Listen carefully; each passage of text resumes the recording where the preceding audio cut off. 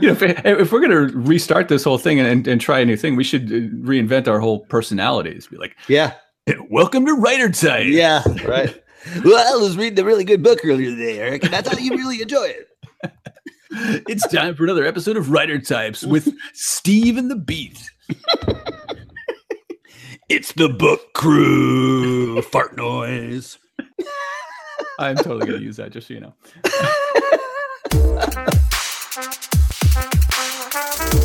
Welcome to Writer Types, the crime and mystery fiction podcast. My name is Eric Beatner, and with me is my partner in crime, S.W. Loudon. And Steve, this is the first of our slightly shorter episodes, but people can look forward to 2 episodes a month now.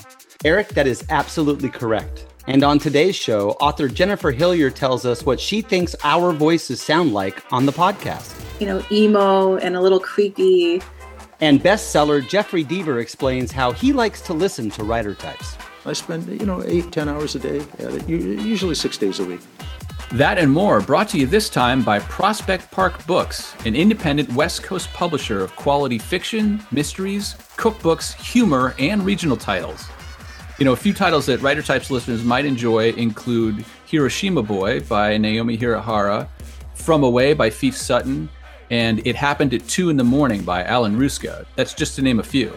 You can find out more about Prospect Park Books and their amazing authors at prospectparkbooks.com. Definitely some great titles there, but how about you, Steve? You read any good books lately? Eric, I read Macbeth, but not by that hack Shakespeare. I read Macbeth by Jo Nesbø.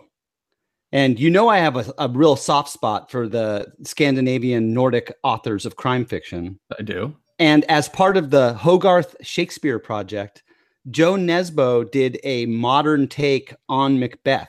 And it's set in the 1970s in a sort of post-industrial landscape. And it's in the grips of like a terrible drug epidemic. And the main characters are a SWAT team inspector named Macbeth, and then his wife, Lady, who runs a local casino.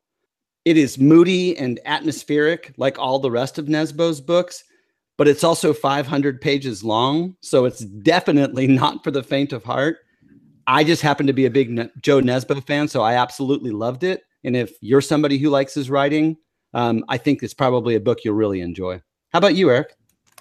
I've been trying to dig through a bunch of the books that have been on my shelf for a while that I just haven't gotten around to. And I've been starting and stopping a lot of books, and I read some stuff that just really wasn't to my taste. So I recently ran back to a very safe space for me, and that was to go back to Max Allan Collins' Quarry series. I don't know how many of those I read at this point, probably 8 or 9, but there's still 3 or 4 or 5 more out there. But that's one of those books series that if I'm ever at a loss of what to read, or if I'm ever feeling like, I'm not liking this or that, it's a safe place that I can always go to, and I know exactly what I'm going to get, and I know I'm going to love it. Isn't that great when you have a character like that you can just turn to when you need something to hold on to, like your Blanky from when you were 2 years old? It's amazing. And he's been writing this character since the very beginning of his career. I mean, way back in like the early 70s. They know exactly what they are. They are short, they are pulpy, they are just an unabashed homage to the Parker books by Donald Westlake. It's just great stuff. Jennifer Hillier joins us now while her newest book, Jar of Hearts, is still hot off the presses. Jennifer is the author of dark thrillers like Wonderland, Creep, and Freak, and her latest really has people talking. Including us. To her. That's a good thing. We have a podcast, We're not making a slideshow here. Jennifer, this new book is, you've got the buzz. I think people are talking. Steve had the buzz in the 90s, I think, when you were on tour, right?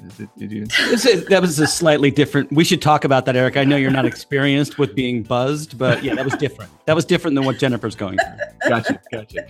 Well, all right, Jennifer, having read Jar of Hearts, our first burning question that we really want to know is, how do you know so much about life in prison? I like prison stories. And my second book had some prison stuff in it. And for that, I did research, and I took a tour of the women's prison in Washington. And it just kind of, it stayed with me. I think there's just something really fascinating about a bunch of people who've made terrible decisions all living in the same place together. So research is what you're going with. That's your research. And I don't know. I just didn't, I indulge because it feels kind of voyeuristic and yeah, that doesn't sound good, but I just find it fascinating. In the book, Georgina falls in love with somebody that she maybe shouldn't have fallen in love with, right? So can Eric and I, as responsible fathers, show this book to our daughters as an extreme example of not dating the wrong guy? It's a freaking nightmare, right? Because she picks this awful guy and her dad knows nothing about it. And I can only imagine, I don't have a daughter, but I have a son. But I can imagine, having been a 16-year-old girl, what that would do to my parents if I ended up with a guy like that, and just the amount of secrets and lies that she had to tell to make this relationship work. That would be every dad's worst nightmare. Are you making a comment on women who are manipulated by men? No, I don't think that I am. But I think when I was 16, I was way more gullible in relationships. And I don't know that I knew what love looked like at 16. You're maybe more vulnerable than I would be now at in my 40s about falling for a guy like that and believing all the things that he tells me and accepting the way that I'm treated as being the way you're supposed to be treated. I don't think I would have known differently at 16, honestly. Jennifer, your books as a whole are dark. I mean, we're talking dark. Yeah. So what do you expect people to think of you who haven't met you? If they've only know you through your books, what do you think people think you're like? I think they think I'm kind of like, emo and a little creepy. And I can be those things, but I really try to fake it so that people don't think I'm weird when they meet me. But I think, I was listening to her podcast with Gillian Flynn, and she'd said something about how she leaves it all downstairs. And I really do try to do that. And I think writing is a really good outlet for having all of your creepy, inappropriate thoughts and then kind of dealing with that and then getting on with your day. And I think if I wasn't writing about that, that would be more of a concern, because then where would I put all that energy?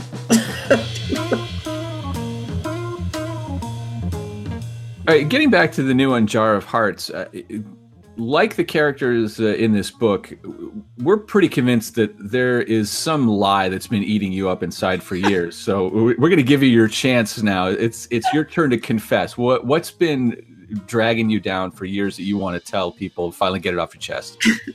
Well, there's nothing buried in my backyard. I don't know. I don't think I have any secrets. I think I'm an open book. And I think a lot of that stuff, the stuff that affects my stories is the stuff I've been through emotionally. And then I take that and I package it with a dark story because I just think it fits really well. But I think for Jar of Hearts, the big departure for me was really getting into the mind of a 16-year-old girl and thinking, if she was in this position at 16 and made these terrible decisions, and I think we all make terrible decisions when we're teenagers because we think we know everything, and then to kind of grow up and have all of those decisions come back to bite you in the ass. Like, I can't even imagine what that would be like. And I was really fascinated to find out if something I did that was terrible at 16, what if I was paying the price for that now? Would that even feel fair?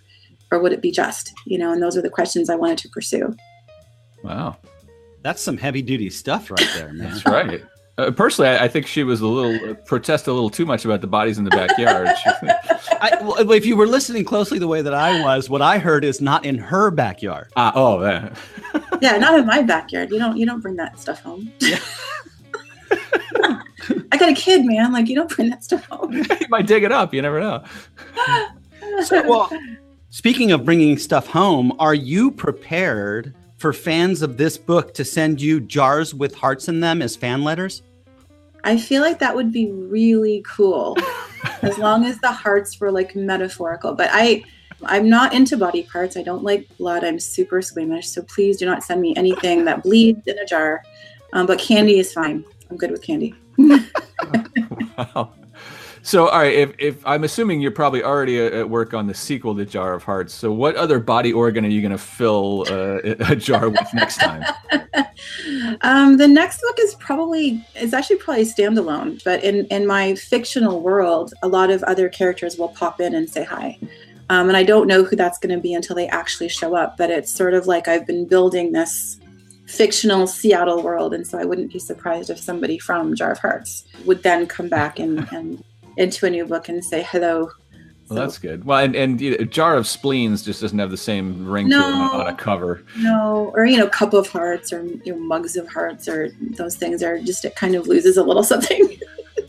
So our fearless reviewers, the Malmans, reviewed your last book, Wonderland, on one of our previous episodes, and they gave it really high praise. So nice of them. How do you think you've progressed as a writer from Wonderland to Jar of Hearts? I feel like it's been a gigantic leap. Wonderland it's funny to talk about that book because I'm a little bit, I was just disappointed that it didn't reach a wider audience because I felt I'd worked really hard on it and I felt it was a fairly good mainstream thriller. And so for Jar of Hearts, it's been really the opposite experience of everything that I've been hoping for as a writer kind of materializing with this one book. And the marketing has been great. And if the buzz is reaching people, it's hard for me to tell because I'm in the bubble, but if it's reaching readers, that's all any writer could ever ask for. But it's been a completely different experience for sure. Well, I mean, look, you're on Writer Type, so I think you've reached peak marketing at this point. For sure.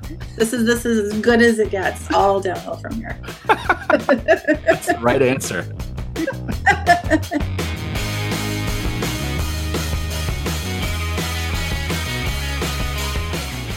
The Akashic Books City Noir series has become a real landmark in crime short stories, and the latest entry is Santa Cruz Noir.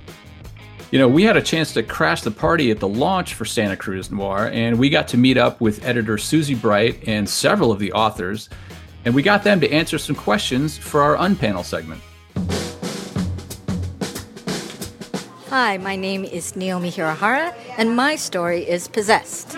And it's a story set in the Santa Cruz Mountains at a Japanese-American Christian camp, dealing with teenagers and hormones and possession.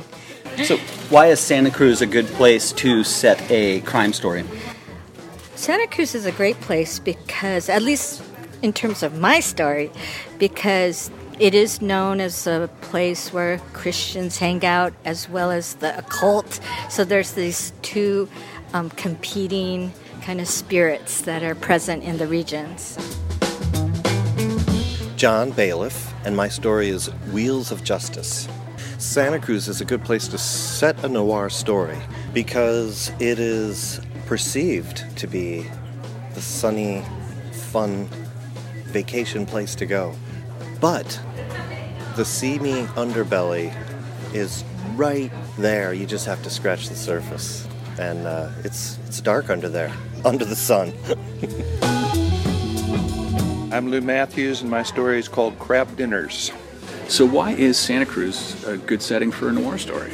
Because it's so unexpected. You wake up every morning and look out on this beauty, and you congratulate yourself for that. And if you live there long enough, you get acquainted with the dark side.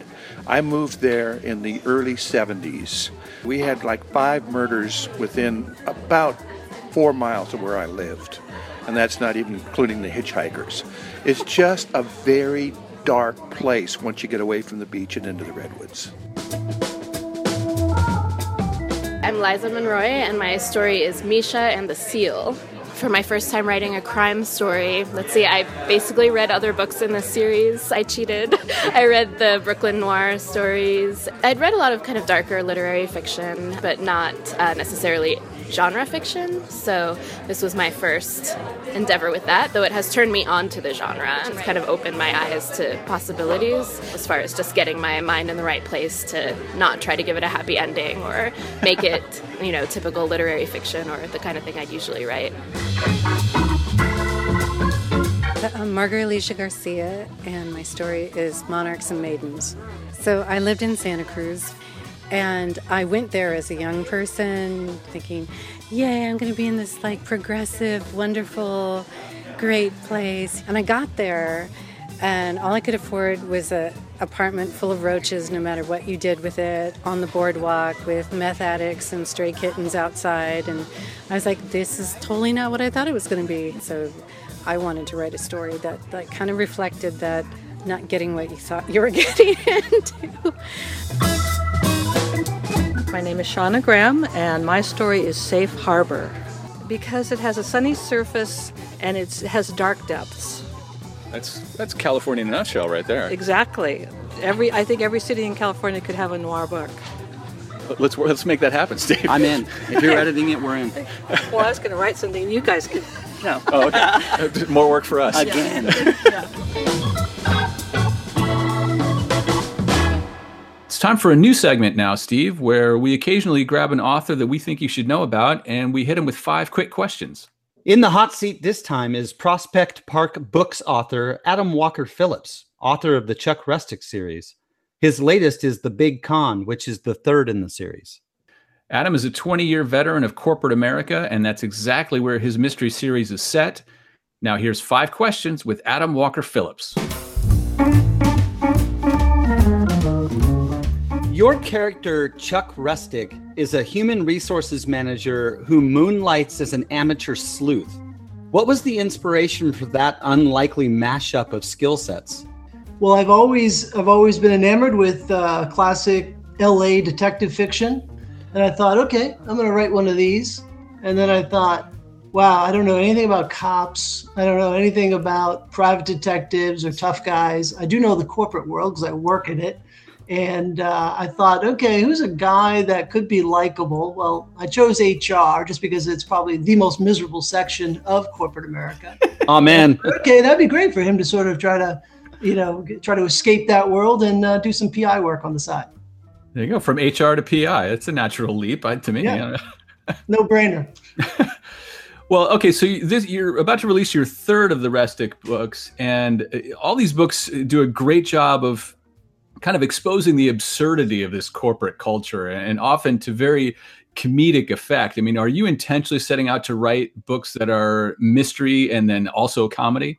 Yeah, I think I just lean to try to make things funny, even if they're a little dark, a little bit on the miserable side.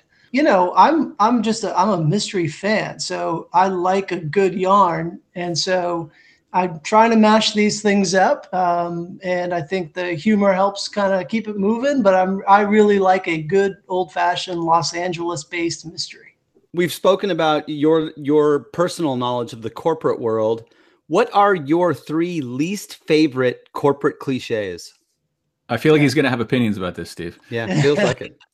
I only get 3. Okay. One I just drives me nuts is low-hanging fruit. Cannot stand that one. It's really offensive to anybody over 65. Oh, okay. First of all, that you chose low-hanging fruit first actually is the definition of low-hanging fruit. Yeah, that's it. That's a good point. Too easy. Number 2, it's a new one. It's curate. So now everyone is curating stuff, experiences, whatnot.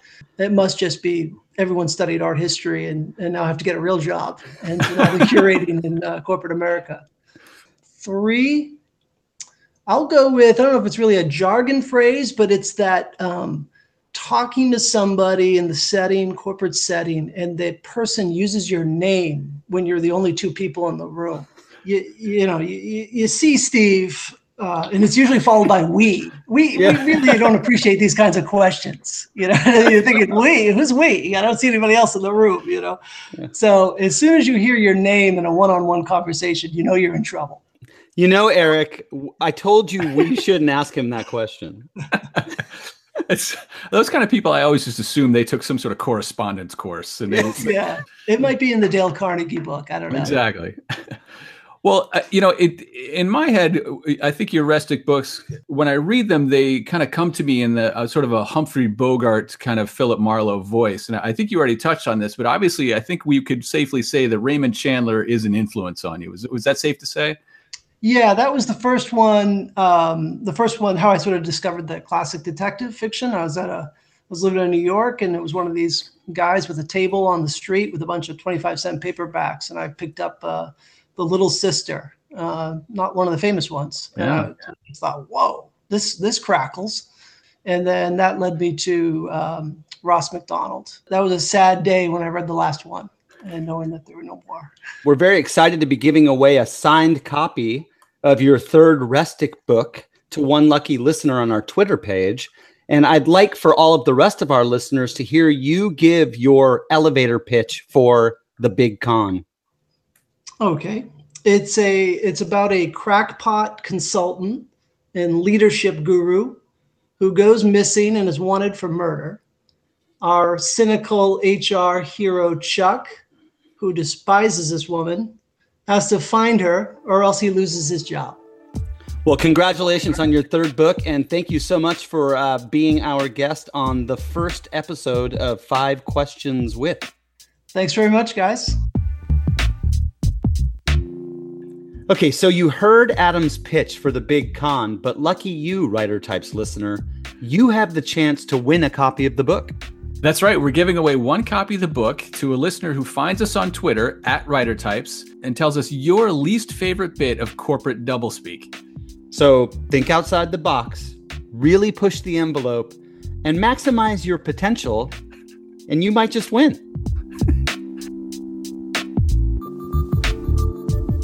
Well, Steve, when I was in Chicago a few weeks back, I had a chance to talk to more than just Gillian Flynn. And we have an extra one that we saved for you, kind of like that Christmas present that you find wedged under the back of the tree, like on December 29th. And it's best-selling author Jeffrey Deaver. Who's going to love this description of him. Who wouldn't love to find him stuck under your Christmas tree? It's getting dark, Eric. It's getting darker by the second. Deaver is the author of the Lincoln Rhyme series, as well as many other books and short stories. His books have appeared on bestseller lists around the world. Jeffrey Deaver, welcome. You are very prolific, and I want to know a little bit about your schedule and your discipline. Do you have like a set time where you treat it like a 9-to-5 job, or do you wait for the muse to strike? Well, it's my writing is my full-time job. I've been a novelist now full-time for about 40 years. 35 or 40 Oh, is years. that all? I know. Well, I have written a lot of books, but my theory is someday I'm going to get it right. No, I'm very lucky. I enjoy writing, and I have a very low boredom tolerance. And so I'm not quite sure how that expression works. It's either high boredom tolerance or low boredom tolerance. I hate boredom. And the thing about writing is that it is always there to engage you. When it is your full-time job, there's a lot of other stuff to do. Yeah. Contracts to review. I talk to lawyers about this. I have an interview in Bulgaria, that business kind of stuff, which I don't enjoy that much. I'd rather write. But to me, it's a business, and I spend, 8-10 hours a day at it, usually 6 days a week. Wow. So that kind of self-discipline it comes a little bit from inside, but it's also you're running a business. Well, yeah, and can I also say discipline is like, if you saw the dishes piled up in my sink or my lawn or when it snows, I look at the snow shovel and I say, it's going to take me 45 minutes away from a very important passage in the book. Yeah. So discipline, yes, to some extent, I suppose. But, very important entities depend on me. My family, MasterCard, Visa, American Express. I have to make sure that I keep them in the style to which they've become accustomed. Now, you're here at Murder Mayhem in Chicago. You're going to be doing a conversation, a little interview with Gillian Flynn. Yes. When you're out and about, like let's say you're at a cocktail party, are you more inclined to actually start talking about books in the book world, or do you get to a point where you'd rather talk about anything but? Oh, no. I think it's fascinating. And what's happened over the years, when I got started in this in the 1980s, it was a different world. There were not a lot of competing sources of entertainment back then. And getting together with other authors, we would talk about, have you heard about this podcast? Have you heard about this new social media? And then we, of course, gossip about who got a better advance than we do, and we're bitter about it. But we get over that. Yeah. You are a Midwestern boy, and we're here in the Midwest. Do you think that there is a Midwestern style of writing? Oh, absolutely. Midwestern sensibility. And I think it's defined by, certainly in the crime world, I would say a sense of very good, solid storytelling, combined with and I mean this with all respect, a kind of meat and potatoes prose, a muscular prose. There's nothing, flashy about it. There are some authors, for instance, who are very popular, who would tend to maybe not use quotation marks. And it's stylish. It's done for reasons I'm not quite sure I understand, but that's their particular interest. I think the Midwest writing is just good storytelling.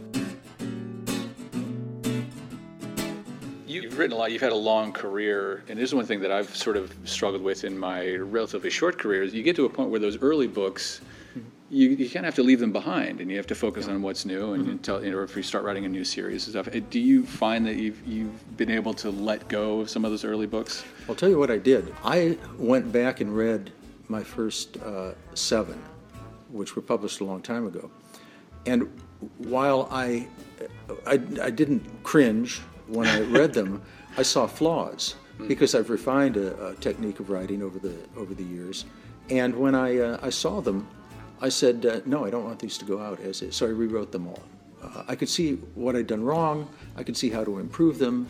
And examples are like I would digress. I'd write a passage. I'd look at the beautiful sunset, and I'd say, and maybe the prose was put together pretty well, and it was a great description of a sunset. Who cares? There's a body floating down the river, and I didn't further the story with that. But I look at the whole body of work, and I think that part aside, certainly my writing style, my technique has not changed over the years. I'll tell you a problem I run into now with, let's say, 80 short stories or so, and the 40 novels. I'll wake up, what a brilliant idea that is. I can't wait to get started on that. And I say, book 17, I can't do that. Or short story number 42, I already used that twist. You can't repeat yourself. No, it's a little irritating. Oh. It sounds like it was a little bit like maybe looking back over some of those old photographs from the 80s and regretting a haircut or a style of clothes, but you actually had a chance to amend that. I hadn't thought about that. That's true. I was back in the 80s when you mentioned hair. At least I didn't have any more than I did then. But I wore it almost shoulder length. It was once I worked for a law firm, then I became a journalist, and so I had to trim up a little bit for that. But it's true. You kind of revisit the past. So you're out and about on this little mini tour, and I understand you're going to visit every single MWA chapter on your travels. Do you have any great book tour stories from the past? Anything that was really memorable that happened to you? Oh my gosh, yes. I'll give you one example. I was in Maryland. A fellow came to get his book signed, and he handed it to me, and I looked at him, and he looked at me, and we looked at the book. He had come to see Michael Deaver, Ronald Reagan's aide, very disappointed about that. He was disappointed. I tried to sell him one of my books. I went to, booksellers. I love booksellers. They're the best people in the world. And when you're kind of new in this business as an author, you're not going to get a big turnout. And so the booksellers will say things like, "Oh, I'm sorry, only a couple people showed up, Jeff, because it's because the day is so nice. The weather's nice, and people are gone to the park." Right. And then, if it's bad weather, they say, "I'm so sorry people didn't show up, Jeff. It's because the weather's so bad." Well, this was it was early in my career. I'm there with another author. They set it up so hopefully 2 of us would get more people in, but it didn't work. One guy came in and sat down in the chairs. They had like 20 chairs there in the front row. He didn't know who we were as authors. However, he said he had seen the notice. And for some reason, he got the idea that we were staying downtown because there was another appearance we were going to do later that night. And he asked if we could give him a ride back downtown with us. Oh, no, it's a... and then I will tell you one slightly more meaningful story. I was on tour in New Zealand, and a young man came up to me, a boy, 17 or 18, and he said, would you sign my books? And I said, yeah, I'd be happy to.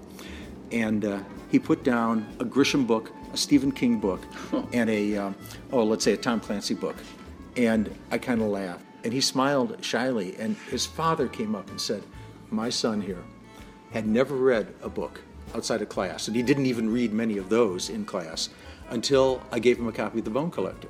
And he realized that books could be fun. And these were the 3 books he read after I had gotten him into reading, and I was very moved by that. Yeah. So, of course, I signed them. I said, but don't try to pass them off as, signed by the authors. So it was a nice touch. Well, that's it. We're already at the end of the show, Steve. That went quickly. It did, but we still learned some things. Jennifer Hillier taught us that you can do research on prison without actually being in prison, which I really wish I knew before.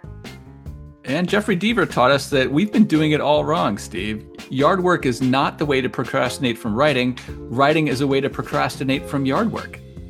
Thanks again to our sponsors at Prospect Park Books. If you want to find out more about their excellent mysteries, visit prospectparkbooks.com. This show is produced and edited by Eric Beetner and S.W. Loudon. We hope you're following along on Twitter and Facebook.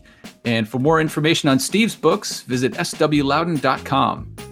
And for more on Eric's books, go to ericbeetner.com. And hey, if you like what you hear, leave us a review, tell a friend, give a share, do what you can. And thanks for listening.